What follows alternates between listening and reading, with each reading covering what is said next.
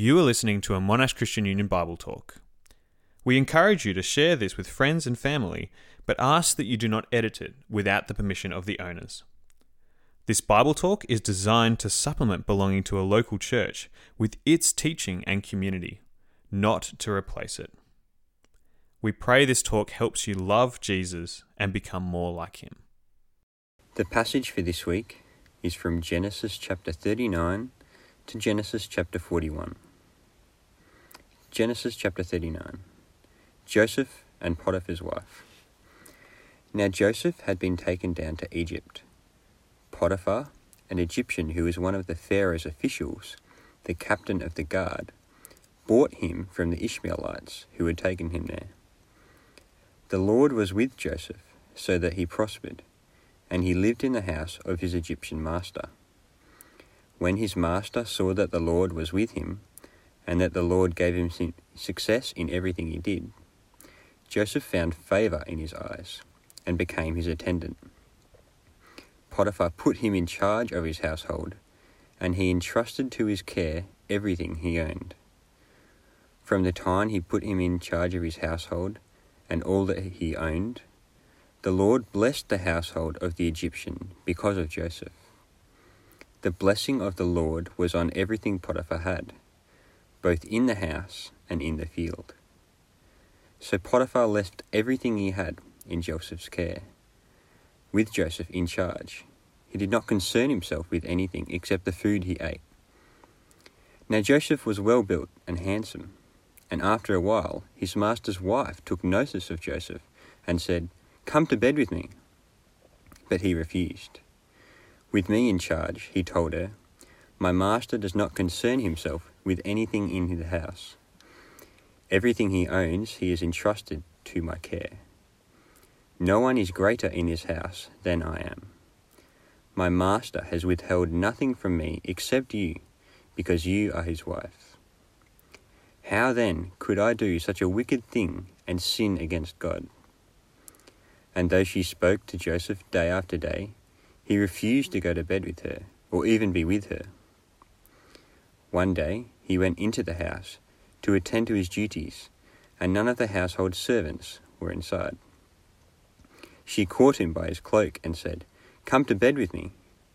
But he left his cloak in her hand and ran out of the house. When she saw that he had left his cloak in her hand and had run out of the house, she called her household servants. "Look," she said to them, "this Hebrew has been brought to us to make sport of us. He came in here to sleep with me, but I screamed. When he heard me scream for help, he left his cloak beside me and ran out of the house." She kept his cloak beside her until his master came home. Then she told him this story. "That Hebrew slave you brought us came to me to make sport of me. But as soon as I screamed for help, he left his cloak beside me and ran out of the house." When his master heard the story his wife told him, saying, "This is how your slave treated me," he burned up with anger. Joseph's master took him and put him in prison, the place where the king's prisoners were confined. But while Joseph was there in the prison, the Lord was with him. He showed him kindness and granted him favour in the eyes of the prison warden. So the warden put Joseph in charge of all those held in the prison, and he was made responsible for all that was done there. The warden paid no attention to anything under Joseph's care, because the Lord was with Joseph and gave him success in whatever he did.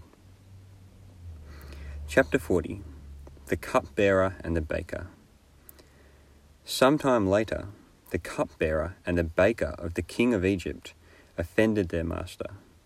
Pharaoh was angry with his two officials, the chief cupbearer and the chief baker, and put them in custody in the house of the captain of the guard, in the same prison where Joseph was confined. The captain of the guard assigned them to Joseph, and he attended them. After they had been in custody for some time, each of the two men, the cupbearer and the baker of the king of Egypt, who were being held in prison, had a dream on the same night and each dream had a meaning of its own. When Joseph came to them the next morning, he saw that they were dejected. So he asked Pharaoh's officials, who were in custody with him in his master's house, "Why do you look so sad today?" "We both had dreams," they answered, "but there is no one to interpret them." Then Joseph said to them, "Do not interpretations belong to God? Tell me your dreams." So the chief cupbearer told Joseph his dream. He said to him, "In my dream I saw a vine in front of me, and on the vine were 3 branches. As soon as it budded, it blossomed, and its clusters ripened into grapes. Pharaoh's cup was in my hand, and I took the grapes, squeezed them into Pharaoh's cup, and put the cup in his hand." "This is what it means," Joseph said to them. "The 3 branches are 3 days. Within 3 days, Pharaoh will lift up your head and restore you to your position, and you will put Pharaoh's cup in his hand, just as you used to do when you were his cupbearer. But when all goes well with you, remember me and show me kindness. Mention me to Pharaoh and get me out of this prison. I was forcibly carried off from the land of the Hebrews, and even here I have done nothing to deserve being put in a dungeon." When the chief baker saw that Joseph had given a favourable interpretation, he said to Joseph, "I too had a dream. On my head were 3 baskets of bread. In the top basket were all kinds of baked goods for Pharaoh. But the birds were eating them out of the basket on my head." "This is what it means," Joseph said. "The 3 baskets are 3 days. Within 3 days, Pharaoh will lift off your head and impale your body on a pole, and the birds will eat away your flesh." Now the 3rd day was Pharaoh's birthday, and he gave a feast for all his officials. He lifted up the heads of the chief cupbearer and the chief baker in the presence of his officials. He restored the chief cupbearer to his position, so that once again he put the cup into Pharaoh's hand. But he impaled the chief baker, just as Joseph had said to them in his interpretation. The chief cupbearer, however, did not remember Joseph. He forgot him. Chapter 41. Pharaoh's Dreams. When 2 full years had passed, Pharaoh had a dream. He was standing by the Nile, when out of the river there came up 7 cows, sleek and fat, and they grazed amongst the reeds. After them, 7 other cows, ugly and gaunt, came out of the Nile, and stood beside those on the river bank. And the cows that were ugly and gaunt ate up the 7 sleek, fat cows. Then Pharaoh woke up. He fell asleep again and had a second dream. 7 heads of grain, healthy and good, were growing on a single stalk. After them, 7 other heads of grain sprouted, thin and scorched by the east wind. The thin heads of grain swallowed up by the 7 healthy full heads. Then Pharaoh woke up. It had been a dream. In the morning his mind was troubled, so he sent for all the magicians and wise men of Egypt. Pharaoh told them his dreams, but no one could interpret them for him. Then the chief cupbearer said to Pharaoh, "Today I am reminded of my shortcomings. Pharaoh was once angry with his servants, and he imprisoned me and the chief baker in the house of the captain of the guard. Each of us had a dream the same night, and each dream had a meaning of its own. Now a young Hebrew was there with us, a servant of the captain of the guard. We told him our dreams, and he interpreted them for us, giving each man the interpretation of his dream. And things turned out exactly as he interpreted them to us. I was restored to my position, and the other man was impaled." So Pharaoh sent for Joseph, and he was quickly brought from the dungeon. When he had shaved and changed his clothes, he came before Pharaoh. Pharaoh said to Joseph, "I had a dream, and no one can interpret it. But I have heard it said of you that when you hear a dream, you can interpret it." "I cannot do it," Joseph said to Pharaoh, but God will give Pharaoh the answer he desires." Then Pharaoh said to Joseph, "In my dream I was standing on the bank of the Nile, when out of the river there came up 7 cows, fat and sleek, and they grazed among the reeds. After them 7 other cows came up, scrawny and very ugly and lean. I've never seen such ugly cows in all the land of Egypt. The lean, ugly cows ate up the 7 fat cows that came up first. But even after they ate them, no one could tell that they had done so. They just looked as ugly as before. Then I woke up. In my dream, I saw 7 heads of grain, full and good, growing on a single stalk. After them, 7 other heads sprouted, withered and thin and scorched by the east wind. The thin heads of grain swallowed up the 7 good heads. I told this to the magicians, but none of them could explain it to me." Then Joseph said to Pharaoh, "The dreams of Pharaoh are one and the same. God has revealed to Pharaoh what he is about to do. The 7 good cows are 7 years, and the 7 good heads of grain are 7 years. It is one and the same dream. The 7 lean, ugly cows that came up afterwards are 7 years, and so are the 7 worthless heads of grain scorched by the east wind. They are the 7 years of famine. It is just as I had said to Pharaoh. God has shown Pharaoh what he is about to do. 7 years of great abundance are coming throughout the land of Egypt, but 7 years of famine will follow them. Then all the abundance in Egypt will be forgotten, and the famine will ravage the land. The abundance in the land will not be remembered, because the famine that follows it will be so severe. The reason the dream was given to Pharaoh in 2 forms is that the matter has been firmly decided by God, and God will do it soon. And now let Pharaoh look for a discerning and wise man, and put him in charge of the land of Egypt. Let Pharaoh appoint commissioners over the land to take 1/5 of the harvest of Egypt during the 7 years of abundance. They should collect all the food of these good years that are coming and store up the grain under the authority of Pharaoh, to be kept in the cities for food. This food shall be held in reserve for the country, to be used in the 7 years of famine that will come upon Egypt, so that the country may not be ruined by the famine." The plan seemed good to Pharaoh and to his officials, so Pharaoh asked them, "Can we find anyone like this man, one in whom is the Spirit of God?"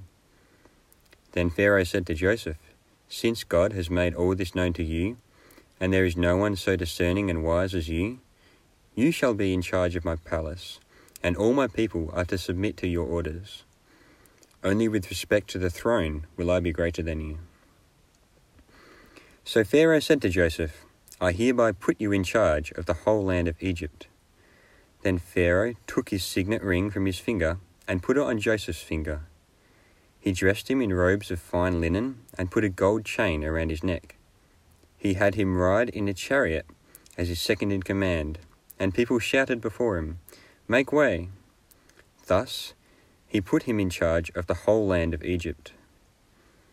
Then Pharaoh said to Joseph, "I am Pharaoh, but without your word, no one will lift hand or foot in all Egypt." Pharaoh gave Joseph the name Zaphenath, Paneah, and Asenath, daughter of Potiphar, priest of On, to be his wife. And Joseph went throughout the land of Egypt. Joseph was 30 years old when he entered the service of Pharaoh king of Egypt. And Joseph went out from Pharaoh's presence and travelled throughout Egypt. During the 7 years of abundance, the land produced plentifully. Joseph collected all the food produced in those 7 years of abundance in Egypt, and stored it in the cities. In each city, he put the food grown in the fields surrounding it. Joseph stored up huge quantities of grain, like the sand of the sea. It was so much that he stopped keeping records because it was beyond measure.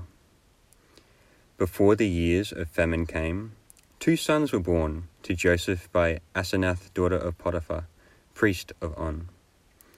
Joseph named his firstborn Manasseh, and said, "It is because God has made me forget all my trouble and all my father's household." The second son he named Ephraim, and said, "It is because God has made me fruitful in the land of my suffering." The 7 years of abundance in Egypt came to an end, and the 7 years of famine began, just as Joseph had said. There was famine in all the other lands, but in the whole land of Egypt there was food. When all Egypt began to feel the famine, the people cried to Pharaoh for food. Then Pharaoh told all the Egyptians, "Go to Joseph and do what he tells you." When the famine had spread over the whole country, Joseph opened all the storehouses and sold grain to the Egyptians, for the famine was severe throughout Egypt. And all the world came to Egypt to buy grain from Joseph, because the famine was severe everywhere. Hi everyone. It is a delight, isn't it, to be back here again, reading through the story of Joseph. And you may be wondering, where is this going to go? We've been asking this question, haven't we, this series? Who is the royal snake-crushing seed? But I gave it away last week, didn't I? It's not going to be Joseph. It's going to be one of Judah and Tamar's children, Perez. And so this question needs to be changed. It needs to be changed a little bit. And as we've been reading through Genesis, we've been learning some tips. How can we read the Old Testament well? And we're going to start with that. We're going to start with our Old Testament narrative reading tip. And what we're going to be talking about is something called typology. This is a really fancy word, which basically relates to how characters in the Old Testament reveal Jesus. Now, we've been looking at the almost snake-crushing king, Joseph. He's kind of like the royal snake-crushing seed, but he's not exactly. But as we look at Joseph, we see behind him to a true snake-crushing king. And as we read the story of Joseph and we get information about him, we realize that he is what we may call a type. It's just a fancy word, a person who reveals information about the antitype, the one who is greater to come. What have we learnt so far? Well, in chapter 37, of course, we learnt that this person, Joseph, has been chosen by God to rule his people. He's betrayed by his brothers, and he's kind of killed off and thrown in a pit. And as we see Joseph, the antitype, the true snake-crushing king, becomes just a little bit clearer. What is he going to be like? And that's how Old Testament characters, certain ones, point to Jesus, reveal Jesus. What they do is they color the picture a little bit more, and with each type, the picture gets clearer and clearer and clearer.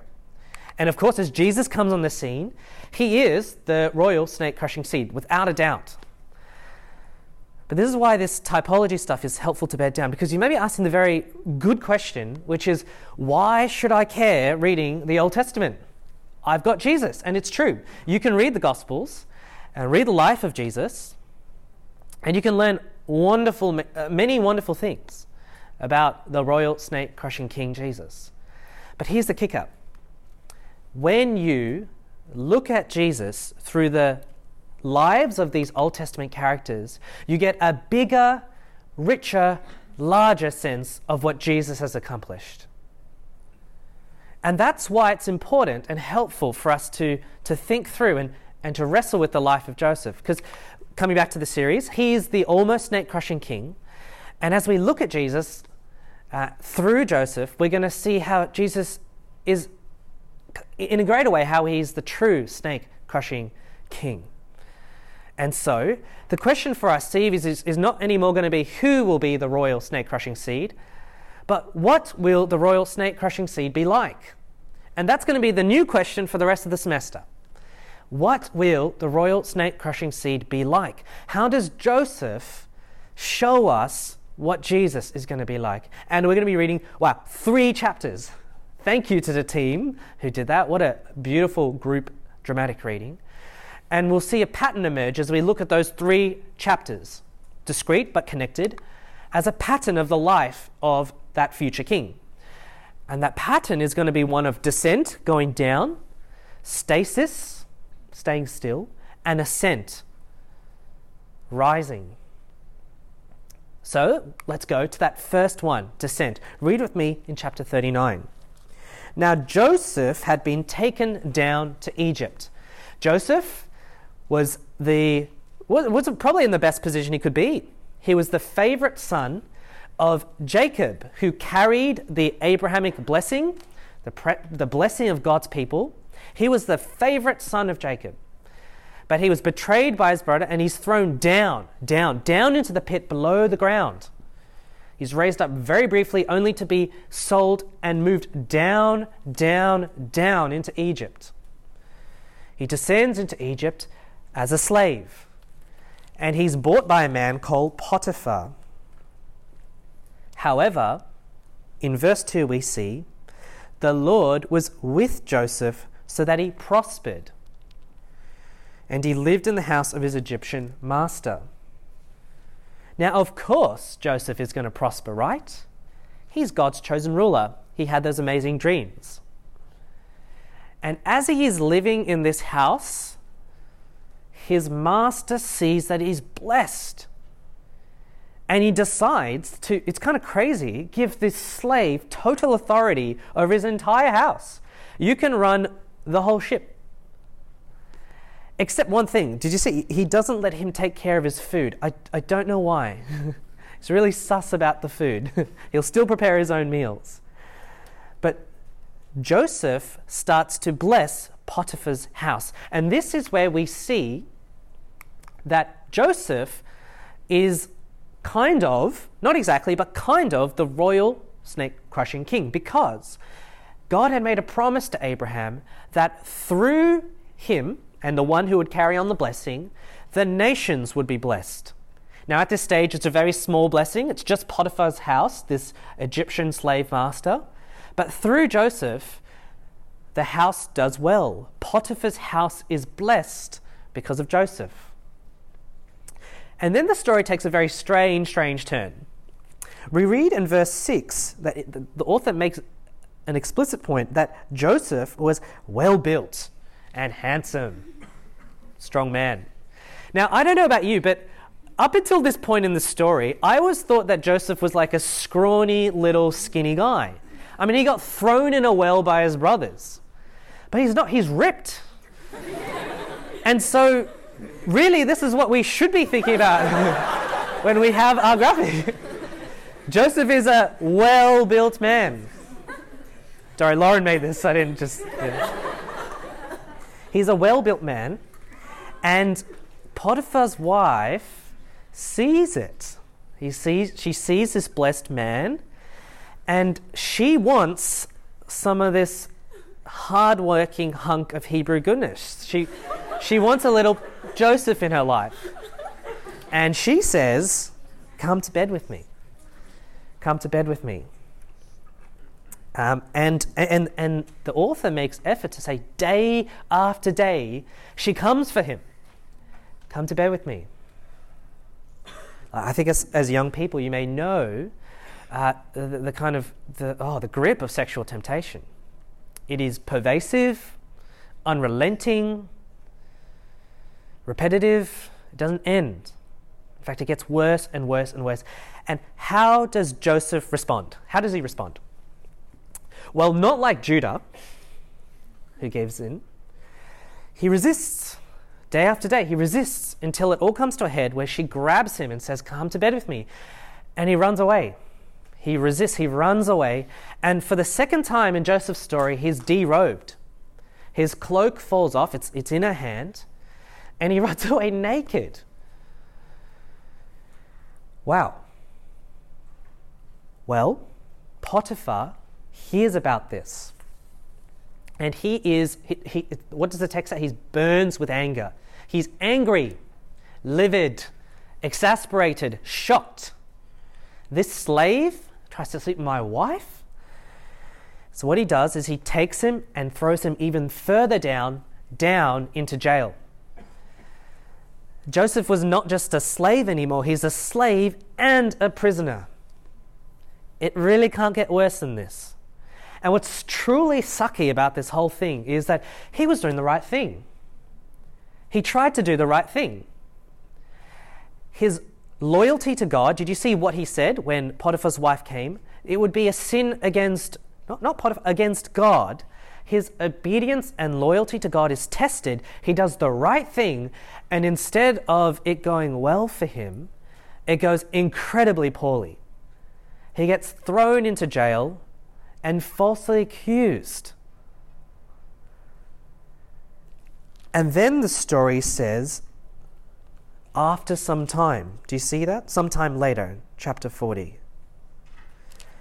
He stays in that jail for 11 years.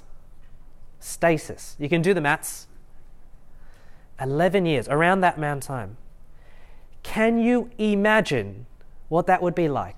To be falsely accused, stuck rotting in a jail for 11 years. From the ages of 17 to 28. The best years of his life. I think some of you might feel that way about your university assignments. This man is stuck in jail, a convicted felon, with no vindication. And here in this place, he meets two characters. He meets a cupbearer and a baker, two of Pharaoh's officials, again, to deal with food. And they've made Pharaoh angry, and he's sus about the food. I don't know why, what's going around. Is there like a cyanide poisoner running loose in Egypt? He throws him into the jail, these two, and they're sad. They're really sad. Can we get a collective awe? 3, 2, 1. Oh, they're really sad because they've had dreams and there's no one there to interpret them. But Joseph comes on. Joseph, the great dreamer, now interprets these dreams. But before we get to the interpretation, I just want to highlight something that the text labors and will labor again. Joseph said to them, reading in verse 8, "Do not interpretations belong to God?" Dreams and their interpretations belong to God. And the reason this is important is that you may remember from week 1 that Joseph had dreams of his own. He had 2 dreams, actually, of his own. But it wasn't clear in the story who gave him the dreams. Joseph is asserting a fact here which links these 2 chapters together. That if Joseph is dead right about this, that dreams are given by God and their interpretations, that maybe his dreams are too, and they will come to pass. So the first guy comes forward, he's the cupbearer, and he says, "I've had this dream," and Joseph interprets it for him and says, "Good news, cupbearer man, you're going to get out. In 3 days' time, you're going to be free. You're going to be lifted up." The baker, he's like, "Oh yeah, that's great news." He sees that it's a favorable interpretation and he goes, "What's my story?" Oh, buddy. Joseph turns to the baker and says, "Sorry, friend, you are going to die." And it happens. The dreams come true. And of course they do, right? Of course it comes true. Why? Because dreams belong to God and the interpretations especially too. It's Pharaoh's birthday. I guess on his birthday he frees some people and kills some people.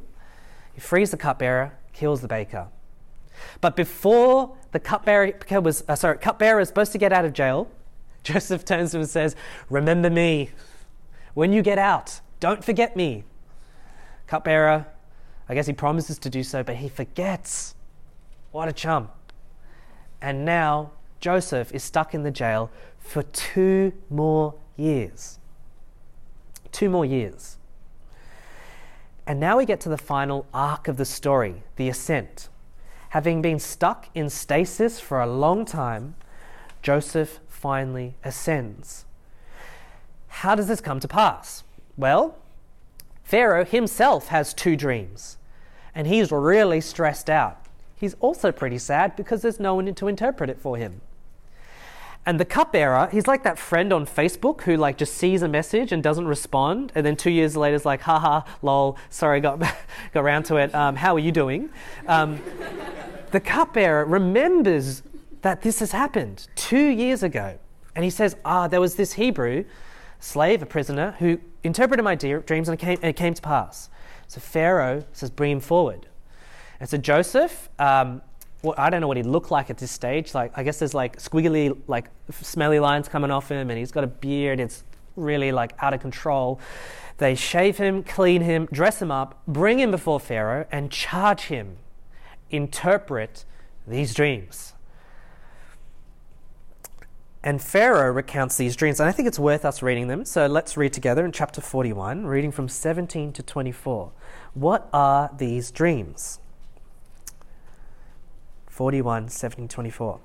Pharaoh said to Joseph, in my dream, I was standing on the bank of the Nile when out of the river there came up 7 cows, fat and sleek, and they grazed among the reeds. After them, 7 other cows came up, scrawny and very ugly and lean. I had never seen such ugly cows in all the land of Egypt.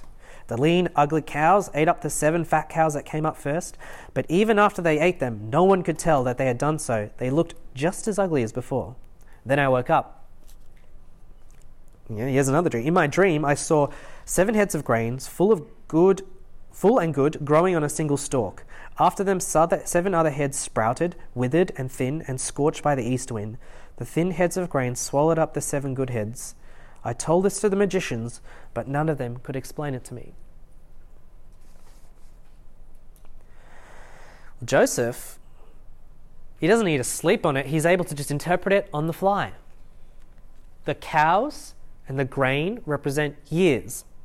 There will be 7 years of abundance, lots of food going around, followed by 7 years of famine, so severe and awful that you will not even remember the good times. And on the spot, Joseph goes a bit further. He's bold, isn't he? He provides some sort of plan of attack. He says, this is what I would do. Take 1/5 of the grain of the harvest every year in the years of abundance and store it away. So when the years come of famine, you will have food in the land and it will go well with you. And Pharaoh and his court go, wow, that's a really good plan. And they say, look at him. He must be infused with some sort of divine power. And you know, they're kind of right. Maybe not in the way that they thought, but God had given Joseph true wisdom of how to handle this situation. And Joseph goes from this prisoner slave to being the second most powerful person possibly in the entire world. He was previously derobed in shame. He's re-robed in glory. He's given power and authority, and people move out of the way when he comes by. Make way. Make way. If you look in your, if you especially got the NIV, which we're using here at CU, if you look at your footnote, it says, another translation is they bow down. They bow down before Joseph. He shoots up, ascends to this place of exaltation and glory. And here's where Joseph makes the first mistake, I think, the first mistake in his arc. Despite repeating twice, I missed that, before he interprets Pharaoh's dream, he also repeats again that interpretation and dreams belong to God. Despite repeating that twice, and therefore ought to know that his dreams would come to pass, Joseph interprets his newfound success, the fact that people are bowing down to him, as the actualization of the dream he had in 37. Remember that dream? People would bow down before him. They're bowing down now. And we see that when he names his children. See, Joseph is given a wife, and he has 2 kids, 2 sons. There's a lot of that going around in these chapters. 2 sons. And the first one he calls Manasseh. Why? Because God has made me forget all my trouble and all my father's household. I've forgotten all my father's household. Joseph had a dream that he was supposed to be in charge of his father's house. And this is the error he makes. See, the royal snake-crushing seed would not rule the nations alone. Hear me? The royal snake-crushing seed will rule over and from the house of Jacob first, and would from there bless the nations. I mean, I kind of sympathize with Joseph, don't you? He's been in jail a long time. This amazing thing happens. Surely this is the great thing that God has expected in his life, but he's wrong. He's wrong. He may be one of the most powerful people in the world at that time, but he is not reunited and over the family of Jacob. And so he's got it wrong. However, we do see he names his second son Ephraim. Joseph, still faithful, is able to attribute all that he has gone through and says, "It is because God has made me fruitful in the land of my suffering." Joseph is able to see that God has been kind to him. And what happens then? Well, the famine hits. After 7 years, Joseph's riding around, gathering up all the grain. He stores it up, and famine comes just as God intended and promised. And all the world is starving. But Egypt is able to survive because of Joseph's foresight and his ability to plan ahead because of what God has gifted him with. And we see then that the blessing extends beyond Potiphar's house now to Egypt. All of Egypt is blessed because of Joseph. And in fact, in the text it says the whole world, all the nations now come to Joseph. They come to him. They buy grain from him. He is the one who blesses the entire world. And now we see that Joseph has come to this great place. If you can kind of map his arc as a drawing, he's gone down and he's gone all the way up now in charge of the whole world. Everyone's coming to him. And so we see something really interesting happen. In chapter 37, we talked about how there were two competing stories.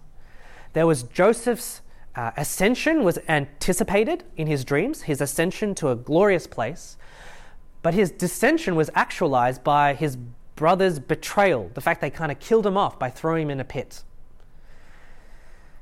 But, friends, even though there are two competing stories, there's only one sovereign God. He's able to make his death lead to his glory. And that's why this is the drawing we've kind of put up. Lauren has beautifully drawn for us some visual theology here. Joseph must fall for him to receive his crown. He must suffer before being glorified. He must be humiliated before being exalted. He must descend before ascending. And that's why the series is called According to Plan. This is all God's plan. God's plan for his royal snake-crushing seed. I think Lauren has done a beautiful job. I mean, this is my drawing that I gave her. Crown. God intends for his royal seed to descend, be humiliated, to suffer before being glorified, exalted, and rise. And so when we ask the question, what will the royal snake-crushing seed be like? I think we learn two things from this passage, these chapters. Firstly, one, you see the concentric circles. God's royal seed is going to radiate God's blessing to the nations, just as promised to Abraham in Genesis 12. But also, the seed is going to have a U-shaped life. And I just want to dwell on that for a second. Just on that bit. This is where we come back to our typology stuff we were talking about. Because Joseph is a shadow of Jesus, right? He's a shadow of the greater king that's to come. So when we read Jesus' story, and we've read Joseph before, we should be alerted to the type of life that the king is supposed to have. It should inform how we read Jesus' life. In fact, his disciples and the religious leaders ought to have known that, but they don't. Passage in Luke 9, hopefully that's big enough. Jesus predicting his death. His disciples are trying to figure out who he is. And he says to them, the Son of Man must suffer must suffer many things and be rejected by the elders, the chief priests, and the teachers of the law. I'm sorry if it's a bit small. It says the leaders of Israel or the sons of the covenant. I hope that rings some bells for you. And must be killed and raised to life on the third day. Yea, I guess? I mean, why must the Son of Man suffer? Why must it be the case that the royal seed has to have a U-shaped life? You can scour the scriptures, and I'm excited for you to talk about it afterwards.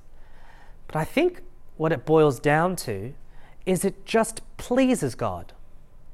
It just pleases God to shame the proud, the big, the wise, and to raise up the low, the despised, the small things. Because by doing so, it clearly demonstrates God's power. See, Joseph doesn't rejoice in his ascension. He recognizes that it's a gift of God. That we see that in the naming of his children, don't we? God has blessed me. He didn't do the time. He didn't even do the crime. He didn't do the time and therefore get his crown. That's not how it works. No, God has just mercifully blessed him, even though he suffered. And so when we look to Jesus, we kind of see that we should expect that kind of U-shaped life. But the thing is, and this is what's helpful when we put it in light of Jesus, is that we see that what Joseph is going through is a picture which is made clearer in Jesus. The U-shape that Joseph experienced points to the U-shape that Jesus had, which is death and then resurrection.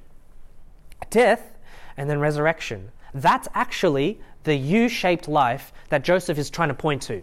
That's what it's actually all about. That's the greatest U-shaped life. Jesus is one. And so, and this has been haunting me this week, because Jesus then says to them all, whoever wants to be my disciples must deny themselves and take up their cross daily and follow me. For those who are in Christ, the U-shaped life is the pattern of what your life must be like, not an optional extra. It must be like. For those who are in Christ, they can expect that they will have a U-shaped life. They must deny themselves, and they will rise in glory. And so now I've been rushing to this because I want to land here, and I want us to think about this. How does Joseph's U-shaped life, seen through Christ, inform, assist, encourage you as Monash University students, Christians?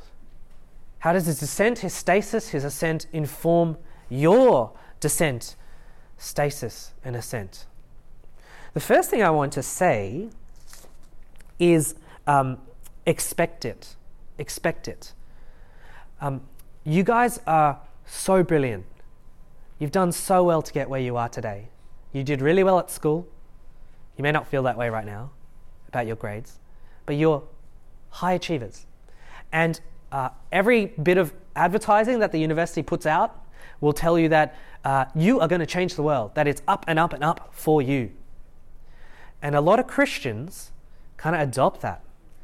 And they get taught that the Christian life is up and up and up. Expect a U-shaped life. Run away from hollow, deceptive teaching, which teaches you that your life is just going to be easy, great, awesome, with no pits, no falls. Expect it, and it will lose its edge when it comes for you. That's one thing. The second thing, and we're going to look at Joseph's life, is embrace every part of it. Well, what does Christian descent look like? Let's first look to Joseph's life. Joseph suffered because he was obedient and loyal to God. And I think that's the type of Christian descent that you can experience. I mean, there's going to be a lot of suffering and stuff coming in life for all of us, but sickness, death, heartbreak, whatever it may be, but that's actually not just for Christians, is it? Like, non-Christians experience that as well. So it cannot be just the general suffering we have in life. When we look to Joseph, we see that it was because of his obedience to God that he suffered. When I was at uni, I got more involved in the Christian Union. This is not that long ago. Maybe it was. Feels that way. my friends despised the fact that I used to sit with you guys. They despised it because it meant I wasn't hanging out with them. They always questioned, do you really believe those things that Christians say? Why are you spending your lunchtimes going out, doing walk-up, telling people about Jesus? Why can't you just hang out with us? They began to despise my faith, and then they just began to despise me. I'd be left out of group chats. There were big group chats that weren't used anymore, but they were talking about the group chat, concentric circles that I wasn't part of. That hurt. That hurt, to lose friends. I would be kicked out of study groups. People wouldn't sit with me in lecture halls. Some of you today, in your life as a Monash University student, for the sake of obedience to God, loyalty to God, will experience this sort of thing. You will be denied positions of authority. You will not be able to be presidents of clubs. You will have group members who will just not want to talk to you. And people will find you strange and weird. And you may experience stasis. Like, it might go on for a very long time. And you may never get justice or reconciliation. And here's where Joseph's ascent is so helpful. When we look to Joseph's life, the type of life he had, it's almost comical, truly comical, his ascension, isn't it? Can you imagine what it would have been like? Right, think about it for a second. They decided to put in charge of one of the most powerful nations in the world a slave prisoner who wasn't even Egyptian. His ascension is comical. It's massive. It's glorious. And it's so amazing that when we look at Joseph's ascension, it gives us a picture of what Christian ascension may look like in the resurrection. I'll get there in a second.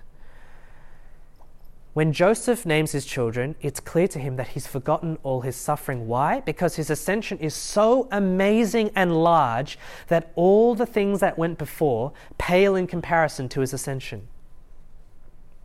That's why the Apostle Paul can say in 2 Corinthians 4:17, these light and momentary troubles, that dissension, Christian persecution, these light and momentary troubles are achieving for us an eternal glory that far outweighs them all. When we look to Joseph's life, his massive, insane ascension, we can have hope that the things that we go through aren't actually going to be remembered because of how amazing the ascension will be. But here is where seeing it through the lens of Christ is important, because it is not going to be a material blessing in your life, just like Joseph, right? It's not going to be the recognition that Joseph gets in his story. Why? Because Joseph's U-shaped life is but a shadow of the true U-shaped life, which is death and resurrection. That's the life of the Christian. So your ascension is going to be your resurrection, your glory there. You may get vindication in your life, you may be put in positions of authority, but do not expect it. It is not what the U-shaped life is about in light of Christ. That being said, look to Joseph to see how great and amazing that ascension truly is. And I want to say one last thing. So expect it, embrace the parts of it. And this is the bit that I want you to really focus. Rejoice in it. Rejoice in it. This is not just a story, a burden of some slightly older Christian telling you to endure. You know, the years are going to be weary, friends. Keep going. Yeah? But no. Rejoice in the U-shaped life. It is a glorious thing. Why? When in Acts 5, when the apostles are beaten and persecuted, they rejoice because it says that they rejoice because they realize that they were counted worthy to bear suffering and disgrace for the name, for the sake of the name. They knew that the further they descended, it was just proof that God had counted them worthy of descending so they may ascend. You must suffer so you can be glorified. And so when you come to the descension in your life, rejoice in it, because it means that God has counted you worthy to ascend with his son Jesus. And as you go about your life, do not just look to the ascension with grumbling or waiting for the end. Like Joseph, hold on to the promises with confidence and assurance, and look forward to your ascension for sure, but don't just keep your head down. Be optimistic in what God can do.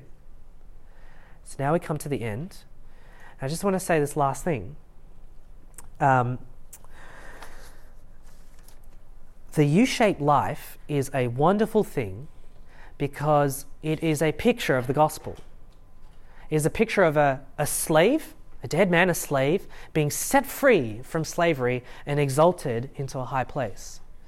And so as you go out into the campuses and you experience Christian dissension, know this: the further you descend into darkness, the more luminous and glorious your ascension will be, because it will just give greater scope and insight into the power of God, that He can raise you from even a lower place and raise you even higher. As you go forth into the campus, be encouraged. Rejoice in the U-shaped life. And if you want to see what a picture of faithfulness looks like, consider reading these chapters of Joseph's life. Consider dwelling on his weight of glory that bears on him as he rises to power. That's kind of the life you can expect in your resurrection. Thanks be to God. Thank you for listening to this Monash Christian Union Bible Talk. We long to see everyone at Monash University know a disciple-making disciple of Jesus Christ. If you have been blessed by this ministry and would love to support Monash Christian Union, you can do so via the link in the podcast description.